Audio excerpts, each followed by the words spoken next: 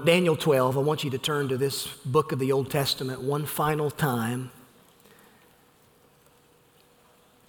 We come to the end of the book and the end of our journey through this book that's lasted us the better part of 8 months or so. And one of the things that's so amazing to me as we look back on our study is the way that this ancient book speaks with such relevance and authority to where we are currently. And I've got to confess, I'm somewhat saddened as I come to the end of this study, simply because of the great comfort that it's been to my soul. Now, there's a lot in this book I don't understand. You add to that the scrutiny of standing before God's people every week and preaching verse by verse through a book, but there's a lot of stuff that's just hard to deal with. But the overarching message of the book is this message: the kingdom of this world ultimately belongs to King Jesus. And the fact that he's sovereign, he's coming, and that the Most High rules over the kingdoms of men, that's probably the key verse in the entire book, Daniel 4:17. And that's something that we see emphasized in every chapter and verse of the book of Daniel, that our God is sovereign, and no matter how things may look on the ground, God is moving history to its intended conclusion, and that's the coming of the Lord Jesus Christ and the establishment of his kingdom upon the earth. And so we come to this 12th chapter, and the word end is used several times in this chapter. All told, it's used at least 10 times in the final 2 chapters. And the last prophetic vision of the book ought to be seen, chapters 10, 11, and 12. We need to look at these as one prophetic picture. This is a whole prophetic vision, and yet we've taken our time as we've made our way through this final vision that was given to Daniel. But I want to pick up in verse number 1, Daniel chapter 12. We looked at really the first 2 or 3 verses last week. I want to read all the way through the end of verse 13. The Bible says, "At that time shall arise Michael, the great prince, who has charge of your people. And there shall be a time of trouble, such as never has been since there was a nation till that time. But at that time your people shall be delivered, everyone whose name shall be found written in the book. And many of those who sleep in the dust of the earth shall awake, some to everlasting life, and some to shame and everlasting contempt. Those who were wise shall shine like the brightness of the sky above, and those who turn many to righteousness like the stars forever and ever. But you, Daniel, shut up the words and seal the book until the time of the end. Many shall run to and fro, and knowledge shall increase. Then I, Daniel, looked, and behold, 2 others stood, one on this bank of the stream, and one on that bank of the stream. And someone said to the man clothed in linen, who was above the waters of the stream, how long shall it be till the end of these wonders? And I heard the man clothed in linen, who was above the waters of the stream. He raised his right hand and his left hand toward heaven and swore by him who lives forever that it would be for a time, times, and half a time, and that when the shattering of the power of the holy people comes to an end, all these things would be finished. I heard, but I did not understand. Then I said, O my Lord, what shall be the outcome of these things?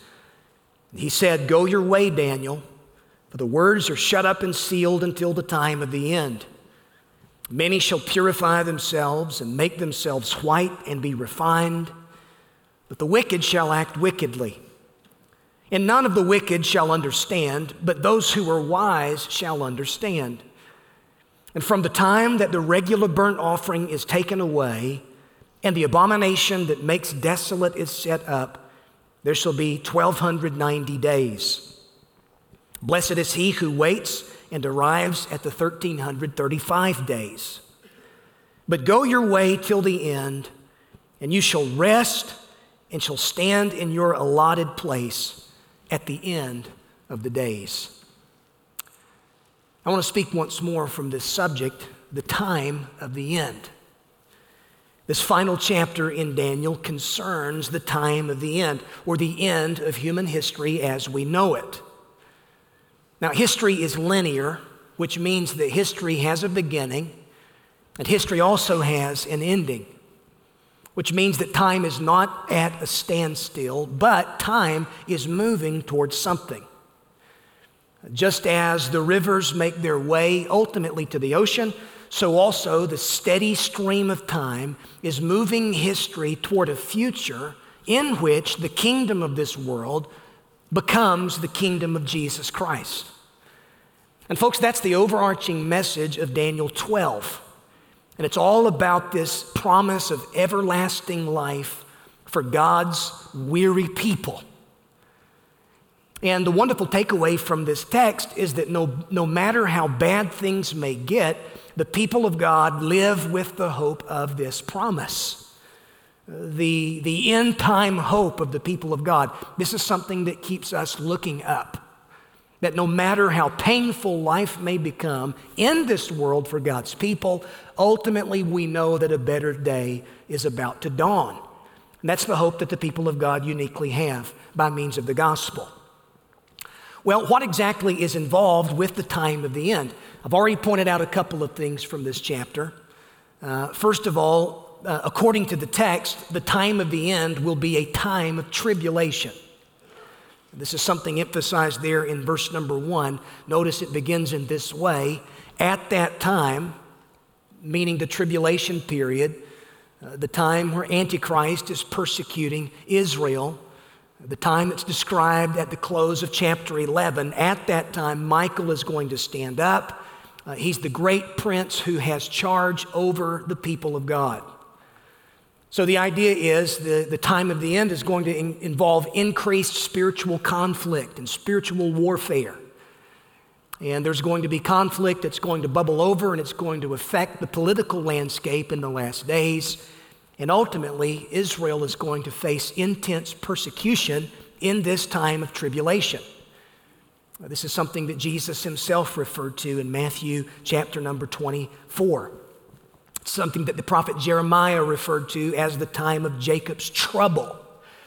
And yet, what will prove to be a time of hardship for the people of God in the last days, Daniel's prophecy here is intended to be a comforting promise. Yes, it's going to be difficult for the people of God. Yes, Israel is going to be surrounded, even outnumbered by her enemies, but she will not be without defense. And I take this to mean there's a personal application for my life and your life as a believer. You're never going to find yourself in a situation in which you're not without divine defense. No matter how bad, no matter how troubled the waters may become in your life, aren't you grateful that you're more than a conqueror through him who loved you? Amen. So the time of the end is going to be a time of tribulation. Now, secondly, notice how it's going to be a time of separation. There's a distinction that's made in verse number 2. The end of verse 1 says that all of those whose names were written in the book are going to be delivered. Verse 2 says, many of those who sleep in the dust of the earth shall awake, some to everlasting life, some to shame and everlasting contempt. So the idea here is just as time is moving towards some direction, so also is humanity. Everybody is headed somewhere. And the issue at hand is this issue: where are you headed personally? It's a fitting question you ought to ask yourself. At the time of the end, many who sleep in the dust of the earth, this is a reference to those who have physically died, they will awake. And so what's being referenced to here in verse 2 is the future resurrection. The resurrection is not just something that we read about in the New Testament, but it's something that's promised even in the Old Testament, and no place is any clearer than Daniel chapter 12, verse 2. So there's going to be a resurrection for the righteous that happens at the return of Jesus, which means that God has a plan for the body. You know, these bodies that we have are so subject to aging and decay, wearing out. The older we get, the more that these bodies just their age, just the weaknesses, the pops, the pains, the pills associated with all of that. Isn't it good news that God has a plan for the body? Amen. That believers are going to be given a glorified, resurrected body that's going to be patterned after the body of the Lord Jesus Christ. And I'll say more about that next week. We'll take our text next week from 1 Corinthians chapter 15, the great resurrection chapter of the Bible. But the point is this, folks, we've got hope beyond the grave. Beyond the death and dying in this life, God's people have hope of resurrection. And so notice there's also a resurrection for the unrighteous. Now the thing is, you get into the New Testament, Revelation chapter 20 sheds more light into this subject, but at the end of the millennial period of Christ's reign on earth, there will be a resurrection of the unrighteous, after which they will receive their final sentencing. And that includes being cast into the lake of fire, which the Bible refers to as the second death. And so there is something far greater to be feared than physical death. It's the second death. It's being cast into the lake of fire for all eternity to come. I don't want that on my worst enemy. There ought to be an impetus for evangelism in my life. Now think about this. Those who were born again have been saved from the second death. If your hope is in Jesus Christ and you're a believer and you've been saved, you don't have to fear the second death. You don't have to fear the first death. It's merely ushering you into the presence of your heavenly friend. So if you are born twice, you only die once. But if you are born once and you die, you actually die twice. Now figure that one out. So the time of the end is going to involve tribulation. It's going to involve separation as far as the righteous from the unrighteous. But then notice third, it's going to involve a time of preservation. And really from verse 4 through verse 10, this is really the emphasis that Daniel is given. Notice he's told there in verse 4, but you, Daniel, shut up the words and seal the book until the time of the end. And the idea here is that God has promised that He's going to preserve His promises, He's going to preserve His people, and ultimately He's going to preserve His purposes. So the words of the prophecy, they're hidden. They're not hidden in the sense of you can't understand what has been revealed in Daniel, but the idea of this nature of concealment, it's that of being preserved. That's the idea being communicated there in verse number 4. God is going to preserve and keep His word. God is going to keep the message that's been revealed to Daniel. He's going to keep it safe. It's not going to get lost in the sands of time, but it's going to become more clear even as we're living in final days, the last days. Which, by the way, the fact that we've been reading and studying the words of this book some 2,600 years after the fact bears witness to its divine preservation. And I don't think that that's just true of Daniel, but I think that that's true of the Word of God in general. It's nothing short of miraculous that you have a copy of the Word of God right now in your hands. The fact that this book has been attacked and opposed by the enemy of all souls more than any other book, the fact that political leaders throughout human history have tried their dead level best to destroy this book, to burn this book, to ban this book, to cancel this book. And yet, right through it all, God has preserved it in the midst of it all. That's because the psalmist says in Psalm 119, "Forever, O Lord, your word is established in the heavens." Man can rage against it. The enemy of our soul can rage against it, but it will stand nonetheless. God will preserve His word. So implicit within this text is this idea that the message of Daniel will be critical in the last days. It's going to be reopened. It's going to be studied all over again. And I'm personally of the conviction that it's going to be the book of Daniel that's going to be instrumental in bringing so many of those Jews to faith in Jesus Christ during the tribulation period.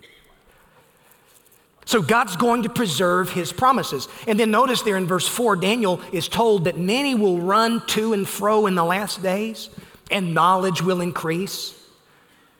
The phrase there is descriptive of a frantic search. It's descriptive of how man tries to find answers to his predicament. Man will increase in knowledge, but his knowledge only keeps him running in circles. In many ways, it speaks of humanity and humanity's search for truth, all the while leaving God out of the equation. Isn't it interesting that in the last days, the Bible says right here that knowledge is going to be increased? You think about just how knowledge has been exponentially increased in just the last few decades. Think about the information explosion, the digital age. The fact that right now on your smartphone, in a search engine, you can have access to really whatever you want to research. I mean, think about it. Our kids don't really even know what a library or an encyclopedia is anymore. They know what Wikipedia is, right? Just this idea, information has just so increased in the last few decades. But in spite of all of our knowledge and all of the information, we still have the same old problems. We're still helpless and powerless when it comes to dealing with our problems. Knowledge is not necessarily our issue. Our issue is wisdom. Our issue is knowledge of the truth, knowledge of God, as God has revealed himself, as God has pointed out man's issue, and that being sin. And yet the hope of salvation in Jesus Christ, this is what man needs more than anything else. This same phrase, to and fro, it's used in the book of Amos, chapter 8, where the Bible says, "Behold, the days are coming, declares the Lord, when I will send a famine on the land.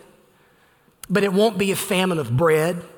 It won't be a famine for water, but it will be a famine of hearing the words of the Lord." He says, people will wander from sea to sea, from north to east. They will run to and fro to seek the Lord, but they shall not find the word of the Lord. By the way, you think about how characteristic this is of our day. It's what the Apostle Paul says in Romans chapter 1, where humanity has exchanged the truth of God for the lie. All the while we're running to and fro, desperately seeking that which only God himself can provide. Man's predicament is this. He says, I don't want you, God, but I want what only you can give me. What is it that only he can give? Satisfaction, peace of mind, contentment in soul. Humanity is running around to and fro in this frantic search, but no satisfaction will be found until he drinks from the well of living water, which is Christ. So God's going to preserve his promises through the midst of it all. And then notice how he's going to preserve his people. You get into verse 5, Daniel sees what's described as two others who were there on the bank of the river where he was when he receives this prophecy. Again, you go back to chapter 10 for the context. He has this vision of this man clothed in linen, whom I personally believe this is a pre-incarnate appearance of the Lord Jesus Christ himself. And now we're let in on the fact that there were at least two other angels who were there with this man who was clothed in linen. They're on each bank of the river, but the man in linen is sort of hovering above the waters in sort of this place of glory. And so notice that the angel asks the question in verse 6, how long shall it be until the end of these wonders? In other words, how long will it be until all that you've revealed to Daniel is going to be fulfilled and the end comes? I find it interesting that this question is asked by this angelic figure. You know, some professing believers are not interested in prophecy because they find it to be too controversial, maybe hard to understand. They dismiss its overall importance in their lives. But the intrigue of this angel here ought to serve as a rebuke to that kind of attitude. Folks, if angels are interested in these things, don't you think that those of us who have been the recipients of these things ought to be interested in them? That's what the Apostle Peter says in 1 Peter chapter 1, verse 12. He says that we're the recipient of things, salvation blessings, things into which angels long to look. Are you as mesmerized and intrigued by your own personal salvation as the angels of heaven are? Because when an angel looks at your life as a believer, that angel is just absolutely curious and just bewildered how the omnipotent, sovereign, gracious God could save a sinner like me and you. And it's something that provokes wonder in the hearts and minds of these heavenly beings. Should it not also provoke wonder in my life? Oh! And so this angel asks this man in linen, how long is it going to be? And then you'll know the response comes there in verse number 7. Daniel says, I heard the man clothed in linen above the stream. He raised his right hand and his left toward heaven, and he swore by him who lives forever that it would be for a time, times, and half a time. Now, what in the world does that mean? I don't know. But that same language is used back in chapter 7 to refer to the persecution of Antichrist. It will be a time, times, and half a time. Elsewhere, we're told that that same persecution will be 3.5 years. So the idea is this is a phrase that refers to the 3.5 years known as the Great Tribulation. But ultimately, notice the man in linen says that it's when the shattering of the power of the holy people comes to an end, all these things will be finished.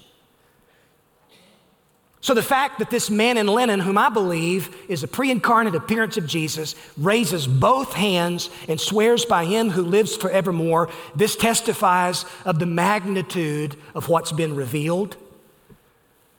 It testifies of the mystery of what's been revealed, a reference to the time, times, and half a time, that final 3.5 year period. But then what about how it's so certain? It's when the shattering of the power of God's people comes to an end. That's when all of this is going to be finished. That word shattering there means to break or to dash to pieces. Now, what is that a reference to? Again, you go back to chapter 7. Antichrist shall speak words against the Most High, and he will wear out the saints of the Most High. He'll seek to change the times and the law, and the saints will be given into his hand for a time, times, and half a time. So the idea is things don't get better for the people of God here in this present world system. God's people can expect suffering at the hands of an unbelieving world. And yet there is this sense in which this shattering of our strength as the people of God, this is the very means by which God advances his agenda in the world. Now, I believe this is reference to Israel in the tribulation, how God's going to bring them to a breaking point in the great tribulation. And in that way, they're going to look to Christ and they're going to be saved when he comes again. But folks, there is an application here for us. Why is it that we think that the mission of God always advances from a position of strength on our part? It's never been that way in redemptive history. It's always been when God's people were at their breaking point. When God's people were their back was against the wall. It's always been whenever you've got Pharaoh's army at your back and the Red Sea in front of you, that's when God goes to work on behalf of his people. Amen. When things seem to look the darkest, when things seem to be the most bleak and hopeless, that's when God breaks through in power. And it's an amazing thing to me that it's often been the persecuted church, and it's been seasons where the gospel has been under attack, that the church has grown the most. You see this in the book of Acts. Acts chapter 1, verse 8, Jesus laid out his agenda for the church. He said, I want you to be my witnesses in Jerusalem, Judea, Samaria, and the uttermost part of the earth. In other words, I want you to get out of Jerusalem, and I want you to get into the rest of the world. But you know, that doesn't happen until Acts chapter 8, verse 1. The church is cozy there in Jerusalem with all that was familiar, all that they had known. It's only until persecution is stirred up against the church that the church gets out of Jerusalem and into the rest of the world. So the thing that often we fear and push back against the most may be the very thing that God uses to build his kingdom. Think about that in your life personally. The thing that you avoid the most, the thing that you fear the most, the deepest, darkest valleys that you've walked through as an individual Christian man or woman, often that's been the place where you've learned the most about God. It's not so much the mountaintop experiences of life where we learn who God is, but it's down in the valley of hardship. It's in seasons of distress and difficulty that I find out just how precious and how powerful and how all-satisfying He really is. So God's going to preserve His promises. God's going to preserve His people. And then ultimately, God's going to preserve His purposes. You look at what Daniel says there in verse number 8. He says, I heard, but I did not understand. And I read what Daniel wrote in his book, and I can really identify. I'm right there with you, brother. You've wrote a lot of stuff down, the stuff that's been, I don't necessarily understand it all. And you know what? That's an okay thing.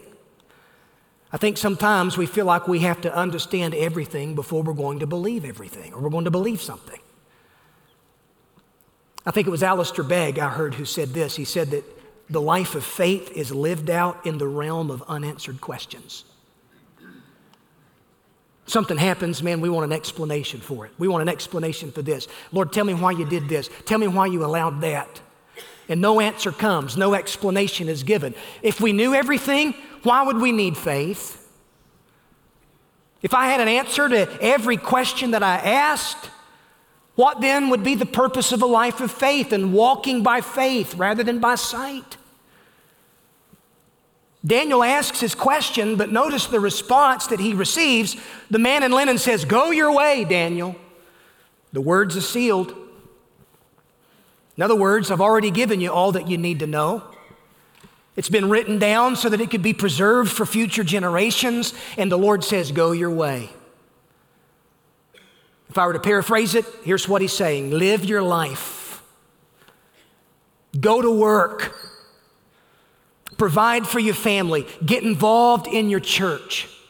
Serve in some selfless way. God has given each one of us a measure of personal responsibility, and we're to get with it. And prophecy is to have this kind of impact in my life. It's to remind me of the importance of every activity that I give myself to for the glory of God. And that way I live my life with this sense of urgency. And so the man in linen tells Daniel in verse 10 that God's purposes are going to prevail all the way up until the end. He says, many will purify themselves and make themselves white. They'll be refined, but the wicked, they're going to act wickedly. None of the wicked shall understand, but those who are wise shall understand. And so once more, you have this distinction being made between the wicked and the wise. Who are the wise? The wise are those who respond to God's word in faith and obedience. The fear of the Lord is the beginning of wisdom. That's who are wise. And believers ought to know how to navigate difficult times simply because of the wisdom that they've been given in the Word. But the wicked, they're not going to understand. Those whose eyes have not been opened to the truth, they're not going to understand. But the wise are going to understand. We're not going to cave in. We're not going to panic. We're not going to throw up our arms in passive resignation when times get tough. But no, we're going to go our way up until the time of the end. We're going to keep right on living. We're going to keep right on looking to the Lord in faith and awaiting His appearing. So preservation, the end time, it's going to be a time of tribulation, separation, preservation. And then let me just close real quickly with this one final point. The time of the end is going to be a time of consolation. What I mean by that is hope. God's people have hope, and nothing can take that hope away from God's people. Those last few years of the tribulation period will be marked by suffering for the people of God who were on earth at the time. It will seem like the powers of darkness have won the day, but have you ever heard this expression? The night is always the darkest just before the dawn. But make no mistake about it, sunrise is coming. You've got some numbers that are mentioned there in verse number 11, and scholars have different ideas as to what those may represent. The bottom line is, I take away from this, is that The tribulation period is going to come to an end, and Christ is going to bring in his kingdom. Everlasting righteousness is going to be brought in. And those who experience that will experience great blessing. But you look at that last verse and look at the practical admonition that's given to Daniel there. He says, Daniel, go your way until the end. That is, until the end of your life. Live your life, go your way until your time on earth is over, and then you will rest and you will stand in your allotted place at the end of the days. What a word of consolation. What a high note that this book ends with. What is it that Daniel, this faithful servant of God, who's been faithful in Babylon all these years, what is it that he has to look forward to? It's rest and resurrection. Amen. Rest, resurrection, and then he's going to rule and he's going to reign with King Jesus for all of eternity. And folks, listen, that is the same thing that you and I have to look forward to as the people of God. So go your way. Live your life. Look to Christ in faith. Commit your way unto him, and he will bring it to pass. How are you doing in that department? How are you doing in light of your present responsibilities? Your marriage, your family, your job, serving in the church. You know, the thing is, one of these days, when it's all said and done, faithful believers from every generation are going to be resurrected and they're going to rule with Jesus in his kingdom. And I long for his return. Don't you long for his return? Oh, God, help us to recapture the Maranatha cry of the church. Even so, come, Lord Jesus. In his first coming, he came to die on the cross. Philip Bliss said it best, man of sorrows, what a name for the Son of God who came. Ruined sinners to reclaim. Hallelujah, what a Savior. Bearing shame and scoffing rude, in my place condemned he stood, sealed my pardon with his blood.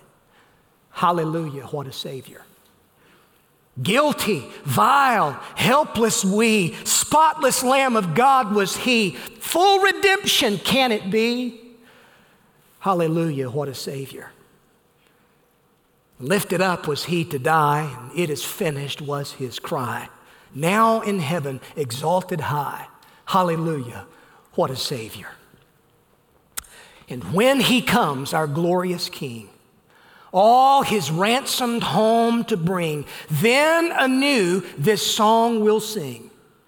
Hallelujah, what a Savior.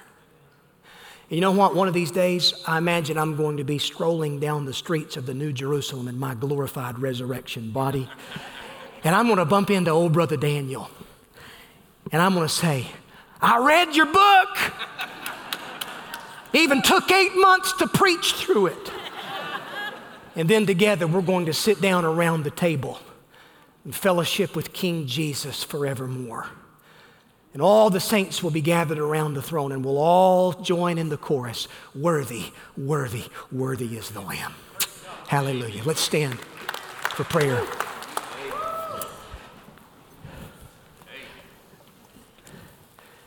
Aren't you grateful for the good news of the gospel? Aren't you grateful for the hope that you have? That no matter what happens on the ground, our God is sovereign over it all.